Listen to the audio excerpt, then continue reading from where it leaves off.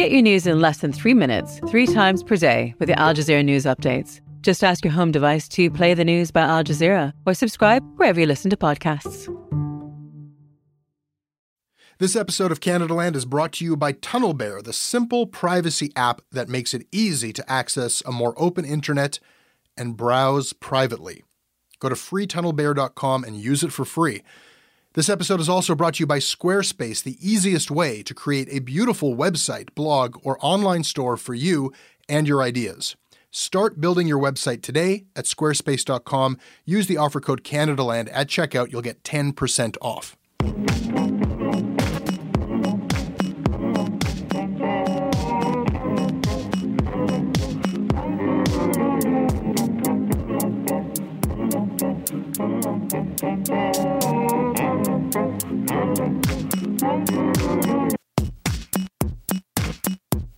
Can I read you an email? It's not the shortest email, but I like this email. I got this from a listener in September 2014. To Jesse Brown from Jim Sprague. Normally, I like your show. I've been listening from the start. I don't expect to get very far with you, but I had to respond to this week's shit podcast. I've worked in small market television for 35 years, doing local news, retail commercials, raising a family, paying taxes, supporting my community. We're a small station that was dumped by Global after years of losing money. The employees got together and with help from the CRTC, who forced Global to meet with us, bought the station. On September 1st, 2009, we owned the station, but not the building. We had no programming, no equipment, and a competitor with more money than God. No one thought we would last a year, but we've lasted 5 years. And we're about to become profitable for the first time since the 70s. We now own our building, and we actually rent a floor to the local CBC station. We've grown from less than 30 employees to about 65. That's 65 families that have had a paycheck for 5 years. In your podcast, you and your guest repeatedly brush off the idea that people want to protect the old model to protect their jobs, like they're irrelevant. Well, they're not irrelevant to those 65 families or the thousands of other families across Canada that are supported by local television. You come off as very smug and self-satisfied. But I'm not sure what you think you have to be smug about, because you really don't know that much. You're the guy at the party that always feels compelled to tell everyone that you don't own a television. You were talking about how we wouldn't become slaves to Netflix, which you already seem to be, because Silicon Valley will compete in the future with new ways of doing video and peer-to-peer. Wow, that's very insightful. Oh, and you said, I don't know a lot. That's probably the most accurate thing you said. I'd love to hear your vision of the future. Obviously, it involves new ways of doing video and peer-to-peer, but who's going to report on my local council meeting? The new bridge they're building is going way over budget. I'd like to hear about that. Will I get that through peer-to-peer or on Netflix, on YouTube? When your Netflix-fueled utopia comes to pass, who is going to generate that content? I enjoy watching YouTube, but if you take away the stuff that somebody was paid to create, mostly for terrestrial television, all you're left with is guys hitting each other in the nuts and Russian dash cams. I understand that old television is dying. I doubt I'll retire from it. But could you be a little less gleeful about its demise? Just because you couldn't make it at the CBC doesn't mean that it doesn't still have value. I'll probably keep listening, but you're still a pompous dick. That's from Jim Sprague. Jim, are you here? No.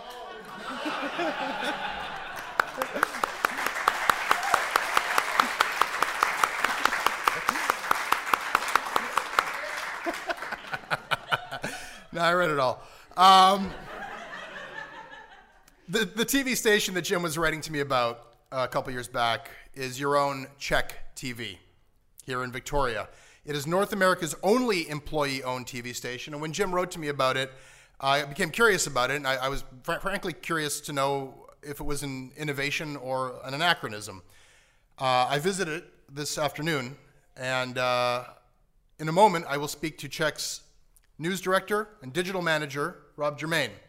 I suppose I should also call him a co-owner of CHEK. And I will smugly and pompously ask him why local TV matters.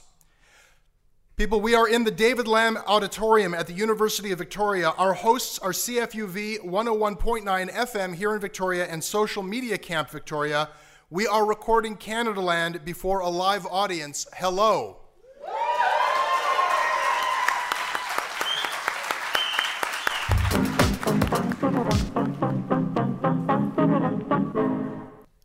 This episode of Canadaland is brought to you by Patrick Ferguson, Jim Shaver, Jane Hargraft, Stéphane Desrosiers, Jonathan Blunden, Abel Ferreira, Stephen Childs, and Matt Kalrick. Matt, are you here?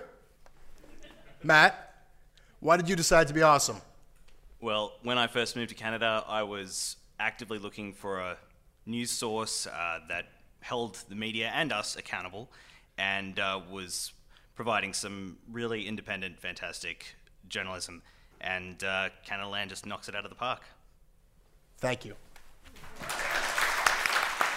This show is sponsored by BetterHelp, therapy online that has served over 3 million people around the world.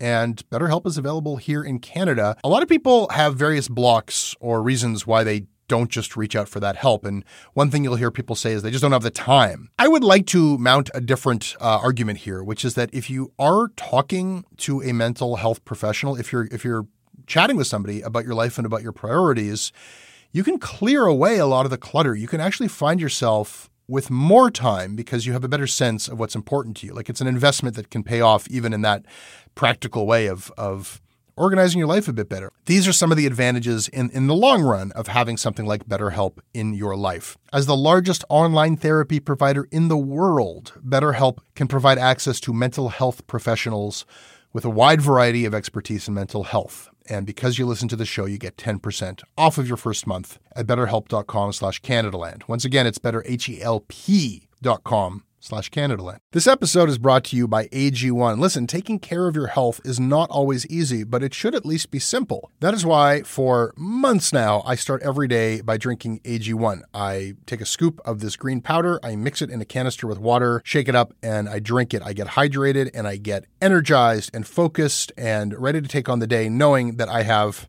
vitamins, minerals, pre and probiotics, and a lot more. These are things that science tells us we need. They are also things that I don't necessarily get every day outside of my AG1. Listen, if there's one product that I'm going to recommend that will help you elevate your health, it's AG1. And that is why I have been partnered up with them for so long.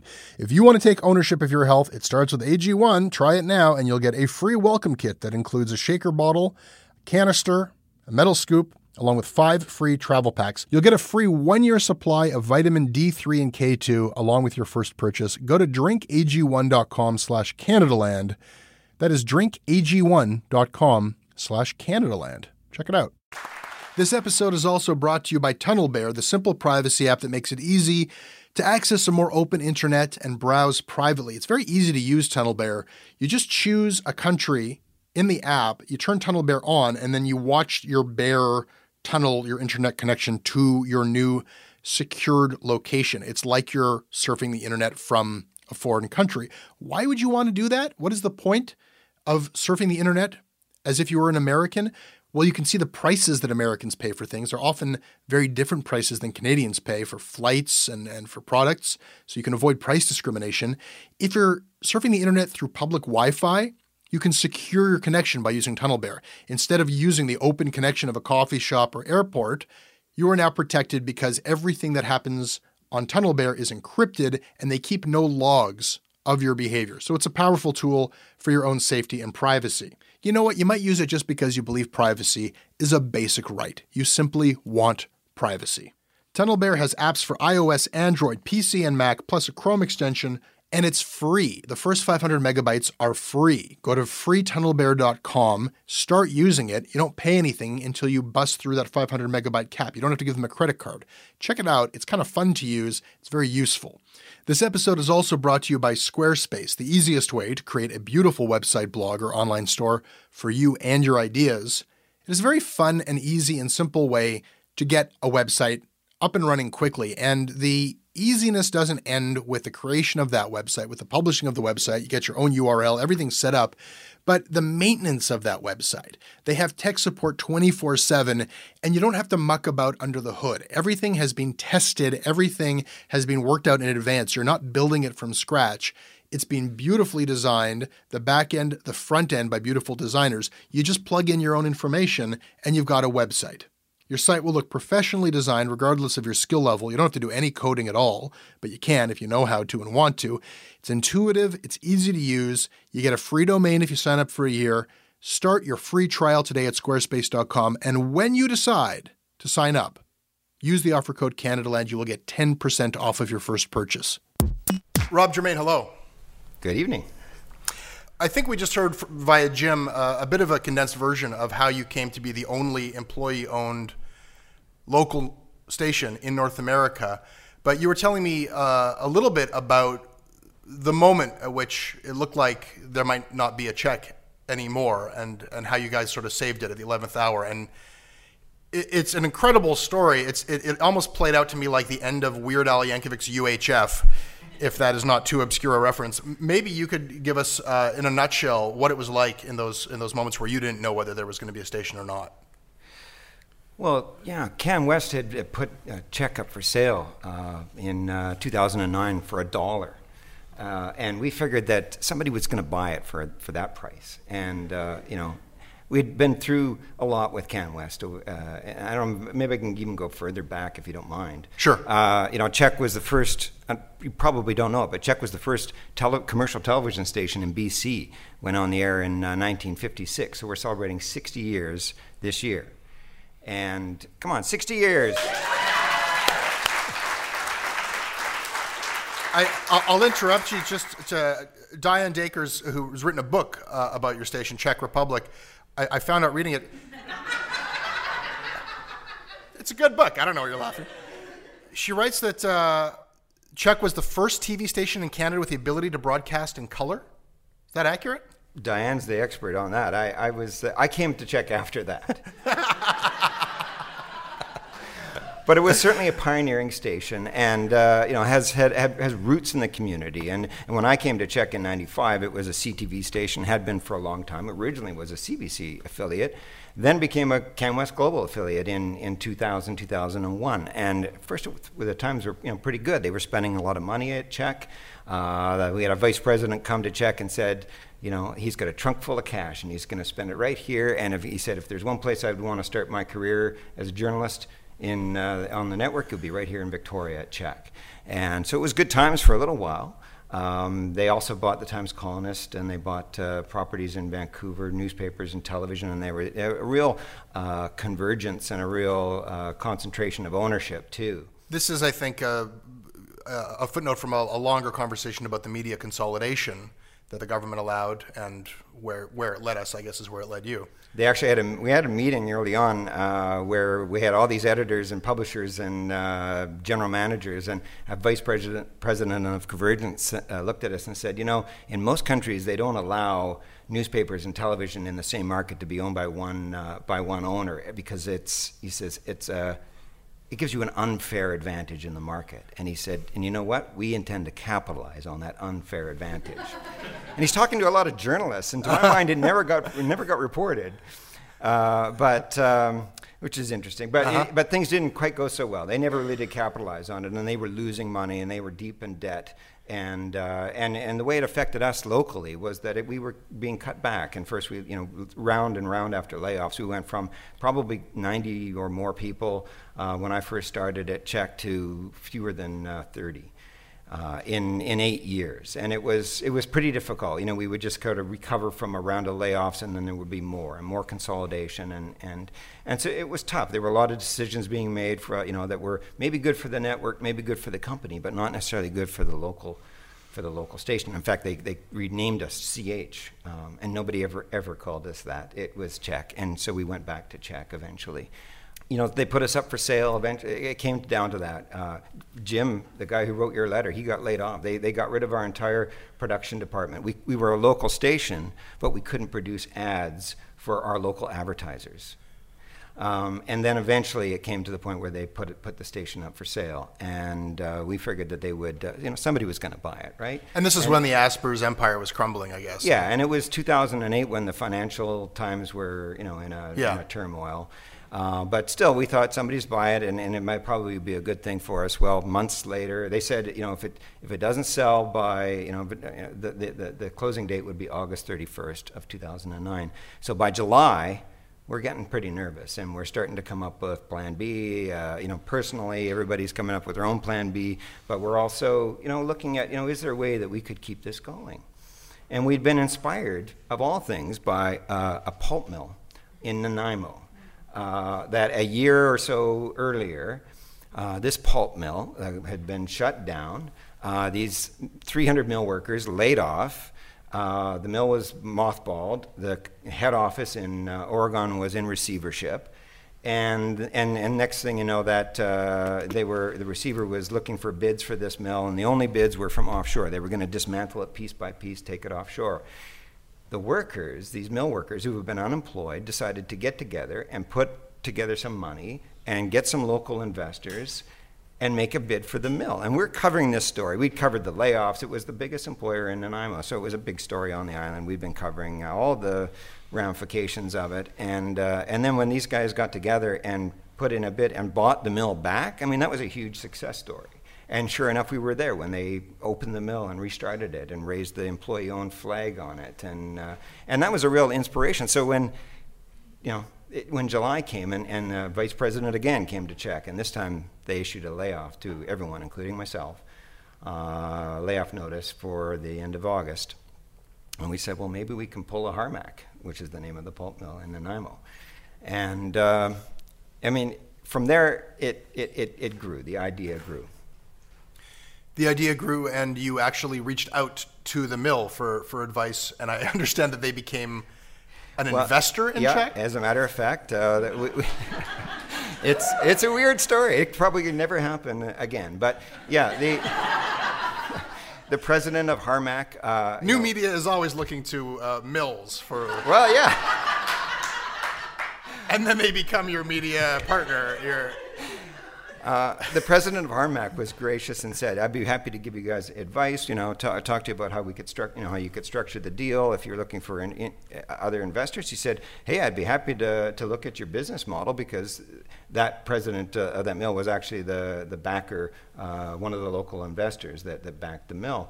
And so, sure enough, he looked at our business plan, and he became our first investor to come on board and back us. Having visited the station today and seen what you do. And I hope that this won't sound too smug and pompous, but the station is adorable. It's very charming. There's a few people who are pulling together to do this work. You told me yourself that the news set, you had a very fancy virtual news set when you had corporate ownership. Now that it's employee owned, you all got together and for like $7,000 built and painted your own news desk. And a lot of it kind of evokes memories of growing up with local TV stations. When I read about Czech, back to the origins, the first locally produced show, TV House Party, hosted by longtime radio DJ Norm Pringle, who said, "I came up with an idea for House Party where we would get various people from high schools to lip sync to their records." Club 6, a very popular teen dance show back then, and then in the 80s, Shake It Up, teen dance show with Kristen Erickson.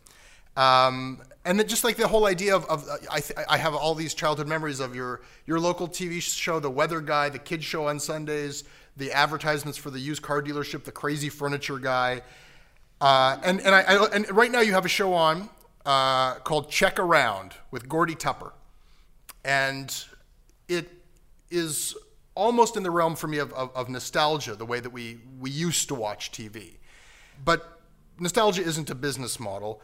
I check out Czech today, and when I turned it on, it was Judge Judy, and I looked at your schedule, and it's Wheel of Fortune, Jeopardy.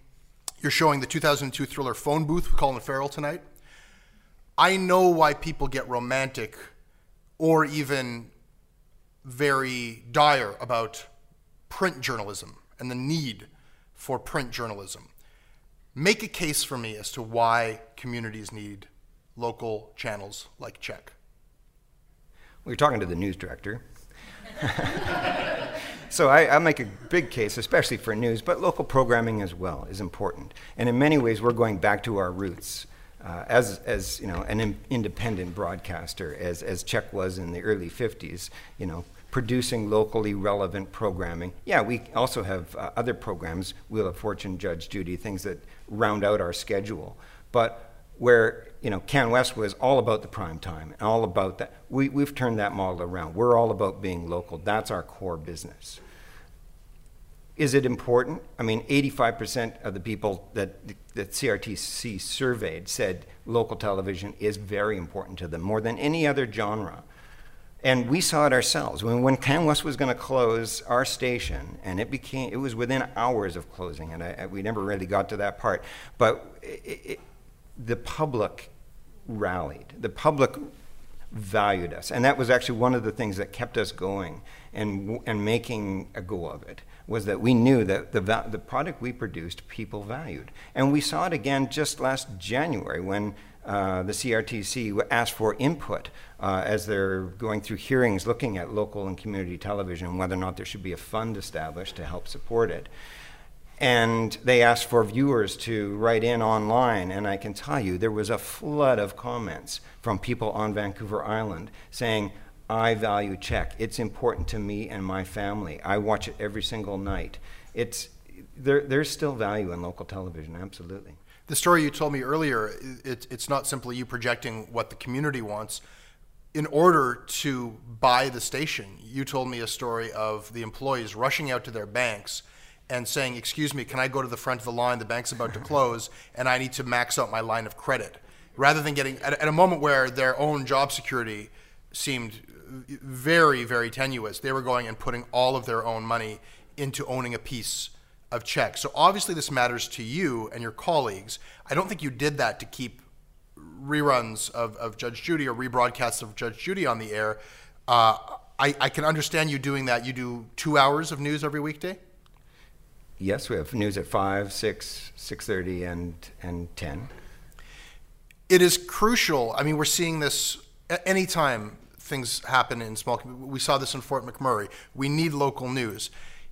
Is maintaining a terrestrial radio station, the majority of the programming being produced elsewhere, the best model for funding 2 hours of much needed local news every day? Hey, we're doing whatever we can. I mean, we carry infomercials in the mornings. You know, we've become entrepreneurs. We're broadcasters, but we've had to become entrepreneurs to keep the lights on, to keep it going. But what we're really motivated by is producing news and information that matters to people, local programming that's relevant to people, bringing people together. I mean, we had 54,000 people watching our newscast last night, all over Vancouver Island, live television. Everybody, you know, it's when everybody is now consuming, you know, their own individual niche casting, you know, whatever it is, everybody's got a special interest, and you can get it all on your tablet or on your screen somewhere. What Czech brings together is the community at one time to share stories. There's value in that. I mean, it's important from a community perspective that we know what each other's doing, that we know each other's stories, that we, you know, and for that matter, you know, never mind uncovering wrongdoing and holding, you know, authority accountable and you know, going to bat for the little guy. That's what news organizations do. But that's all important. But I think overall, the biggest thing we do is bring people together. The idea of TV is that public space, that campfire. Certainly when there's a traumatic event, when there's a news event in town, when there's a natural disaster, that happens. Day to day, the idea of like a destination newscast that is a newscast where somebody has made a decision about what's important today in a finite fixed period of time. Mm-hmm. It could be the biggest news day ever, or it could be the most boring day ever. It's always the same length of a newscast. People are increasingly not getting their news that way. But you are following those audiences online, and your titles are, you're the news director, but you're also the head of Czech's digital. How much of your revenue is tied to your traditional broadcasting, and how much of it is coming from what you're doing digitally? And I guess the broader question is, if local news is going to be, I think, inevitably so all signs point to that it's not going to be true. I've got like 5 questions here that I'm just sort of. Do you agree? Like, I just can't see it 10 to 20 years from now. Like, is it going to be online? Is there going to be some? Well, you know better than I do, or as well as I do. But you know, and it's anybody. It's all coming together. It's all content. Yeah. And people are consuming more content than ever before. People are consuming more television than ever before. Whether it's on Netflix or whether it's on video, linear TV, video, but they're consuming it by the ton, you know, from the moment they get up to the moment they go to bed at night. And what I believe is we need to do, what our job is to produce compelling local content, because there's a lot of fragmentation out there. It's hard for businesses to make money in this market, but there is a huge demand for local content, and that's where we come in. And that's where the expertise, decades of expertise, is that to tell stories with moving pictures about what's happening in this community is what you guys do. The question that's being asked across this country, across the world is, are television stations like your own going to be able to make that leap? I think that there is going to be some form of local video news, probably delivered through some kind of online service. Will it be some new company that no one's anticipated yet? Or will companies like your own, will stations like your own be able to navigate that leap? And that's why I ask you, what is the revenue breakdown? How much of it is coming from digital? Yeah, right now it's vastly weighted towards the broadcast side, yeah. Obviously. But the digital side is increasing. But, you know, it doesn't, you know, that's an advertising based system. It doesn't have to be that way. I mean, people right now are actually paying for local television. We're just not getting a cut of it. So people are paying a lot of money. What do you mean? They're paying 25 or 40 bucks for their basic cable package. And I know there are some people that don't, you know, they're cord cutting, and some people that are never cord, whatever they call it, cord never haves, I guess. Cord nevers. Let's just do a little quick straw. How many people here have cable television? What do you think? Is that 20% of the room? I'd go a little more than that. But nevertheless, you know. Okay. Well, and how many people have had it but have cut that cord? 35. All right. A good portion of the room seems to have gotten rid of their cable. How many people are paying for Netflix? So you're paying 70% for our listening audience? For television. Yeah, they're paying for television. You're paying for television. Okay. So you'd pay for Czech? If Czech had an...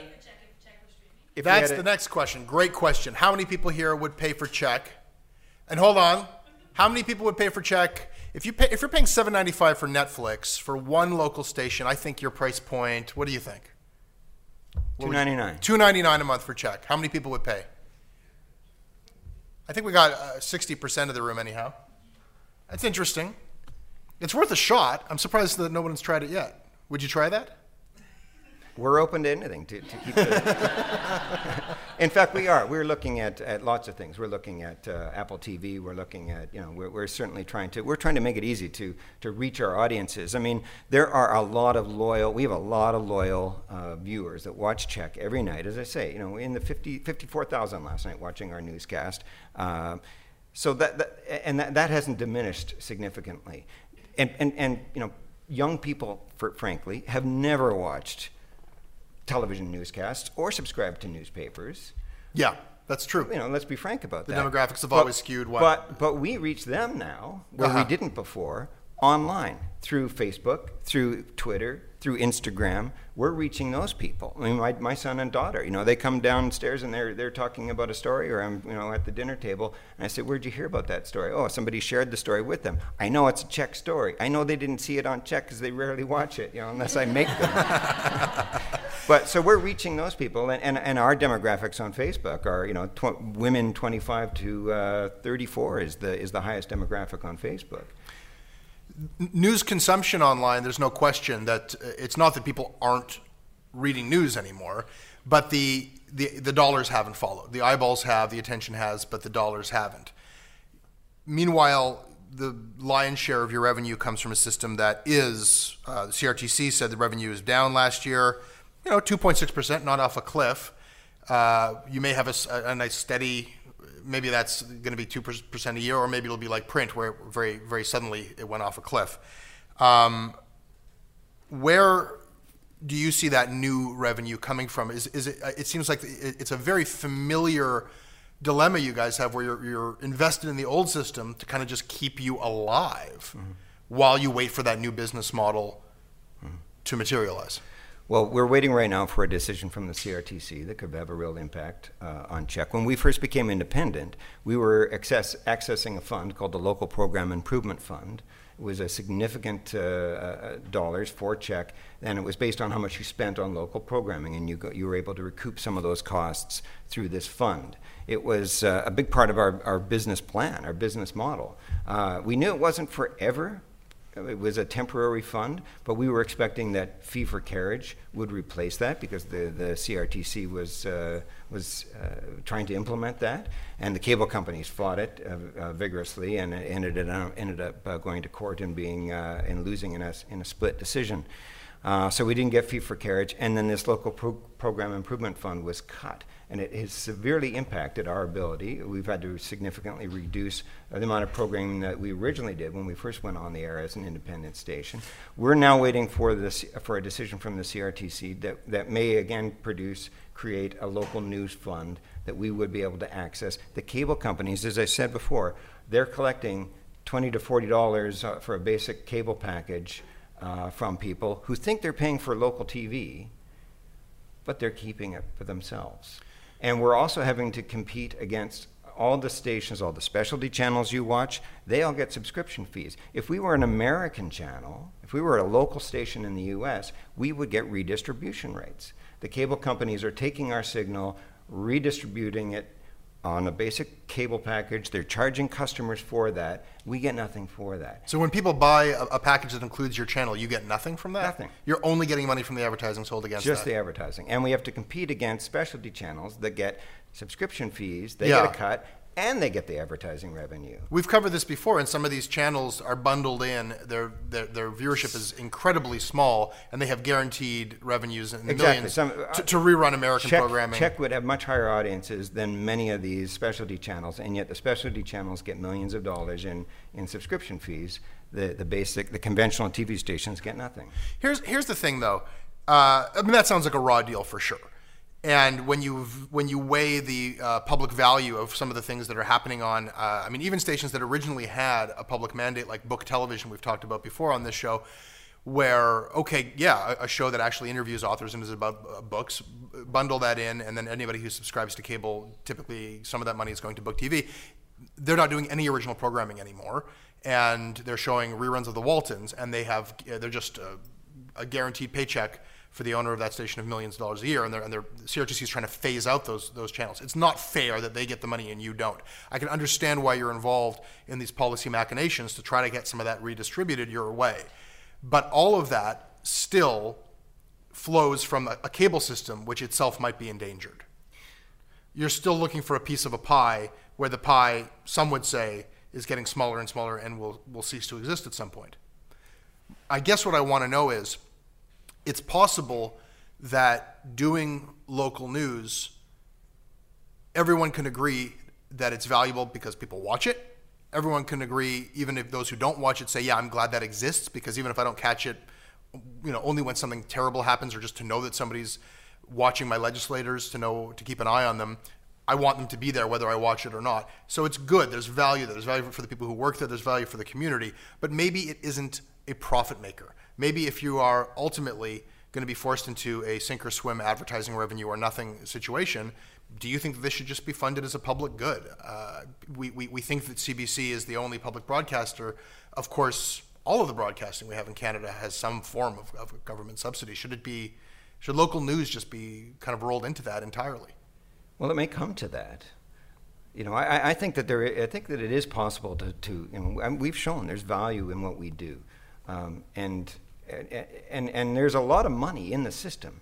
The fund that the CRTC is looking at creating, there's existing money, $150 million that the cable companies already pay into community channels, community access channels. And so what the CRTC is looking at is, are those still necessary in the age of YouTube, and where groups and people with special interests can get their message out now through those means? Are those as necessary when local television with local news programming that is so highly valued, according to their own surveys, gets no money. So they're looking at redirecting some of that $150 million towards $150 million. And that would go a long way. It would go a long way. And I want to actually tell you guys about this because you think about local access TV, and you think about like Wayne's World or like, 3 a.m., and you're flipping through and there's just some bizarre channel where somebody is some special interest or some very small community. And this is part of licensing obligations to give something back to the community, and the stations do it. That $150 million fund, a lot of that, as I understand it, is now not just local access, it's on-demand local access. So the only way you're going to watch those channels, it's not like before where you just happen to flip by it and you're like, oh, this is odd, I'll watch this for 15 minutes. You would have to actually go through the menus and pick that station and say destination, like opt-in, I want to watch this, I'm going to binge through. And I mean, like, there's no disrespect to these. If there's a place in the universe, sort of what you're saying, Rob, if there's like the Sri Lankan hour, great, that's serving a community, but there's no block to doing that when you've got YouTube in a million different ways. It's not as if I think that was built for a time when there was no way for marginal voices to get any airtime in any way, shape, or form. Now, the YouTube version of those shows, some of them get thousands and thousands of views, and the stuff that is actually getting funded by the system to the tune of $150 million a year, some of these shows have like 4 dozen views per show. And that's being professionally produced by our media companies. So and 100% subsidized. 100% subsidized. And for that matter, the community channel in our market, at least, they have 100% subsidized programs, but they're still producing shows that will cater to sponsors so that they can get advertising dollars, and they're actually competing in the marketplace with a conventional business like ours. So the local access stuff is actually they're double dipping, I guess, and getting advertising and competing for ad dollars with us. Yeah. How do I know this about our on-demand local access? Because I had a contract to make 8 Canadaland videos, and I was astounded that this was happening. And I owned the copyright to it. When I first started Canadaland, they paid me to sit in this weird set and make these Canadaland videos. I said, how am I getting away with this? But it's happening, and and some of the content is great, but no one knows it's there. Not mine, it was early work. Rob, how is it going? This story about this kind of plucky, intrepid, saving the station at the 11th hour. Jim told us about how things were growing and growing. You bought the building, you doubled your staff, but it hasn't all just been a complete success story. How confident are you in the existence of CHEK? How are things now as opposed to a year or two ago? Tell us what you can. Yeah, well, I mean, I think Jim summed it up when he said, there were a lot of people who discounted, didn't say we'd make it 6 months. And me personally, I thought if we make it 5 years, that'll be a success. We're now 7 years. I think we're going to make 10, no problem. No problem. We're in the black, I'm proud to say, and we don't really have a choice. We don't have, we are not a vertically integrated network. We're competing against one. But we have to be a standalone station. We have to make it on our own. We don't have any way to fall back on. So we've got to be in the black. So, I'm proud to say we are. We've worked hard to do it, and it hasn't been easy. But then they say, anything that's worth doing is hard. And it is. But I'm extremely proud of everybody at CHEK, all the employee owners, all the people who backed us. We're making it. And we're doing, I think, a good job. What's the biggest pressure on CHEK right now? What's the biggest threat to its existence? National revenue is down significantly. We again have to compete with the vertically integrated networks. That why does a national advertiser need to buy ad time in Victoria when they can buy a network that is shown in Victoria? It may be from Vancouver, but that.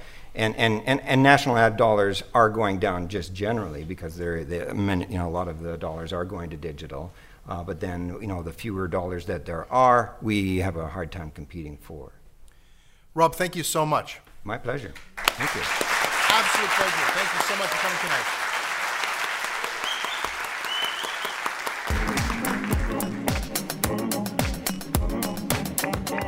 That is your Canadaland show. I hope you enjoyed it. This show's website is CanadaLandShow.com. The crowdfunding site is Patreon.com/CanadaLand. You can send me an email at jesse@CanadaLandShow.com. I read them all and I respond when I can. We are on Twitter at Canadaland. The next episode of Canadaland Commons will be up on Tuesday, and the next episode of Canadaland Shortcuts will be up on Thursday. Special thanks this week to Social Media Camp, Paul Holmes, to everybody at CFUV, Johnny Regalado, to Diane Dakers for the free copy of her book, Czech Republic, and to our live audience here tonight. Thank you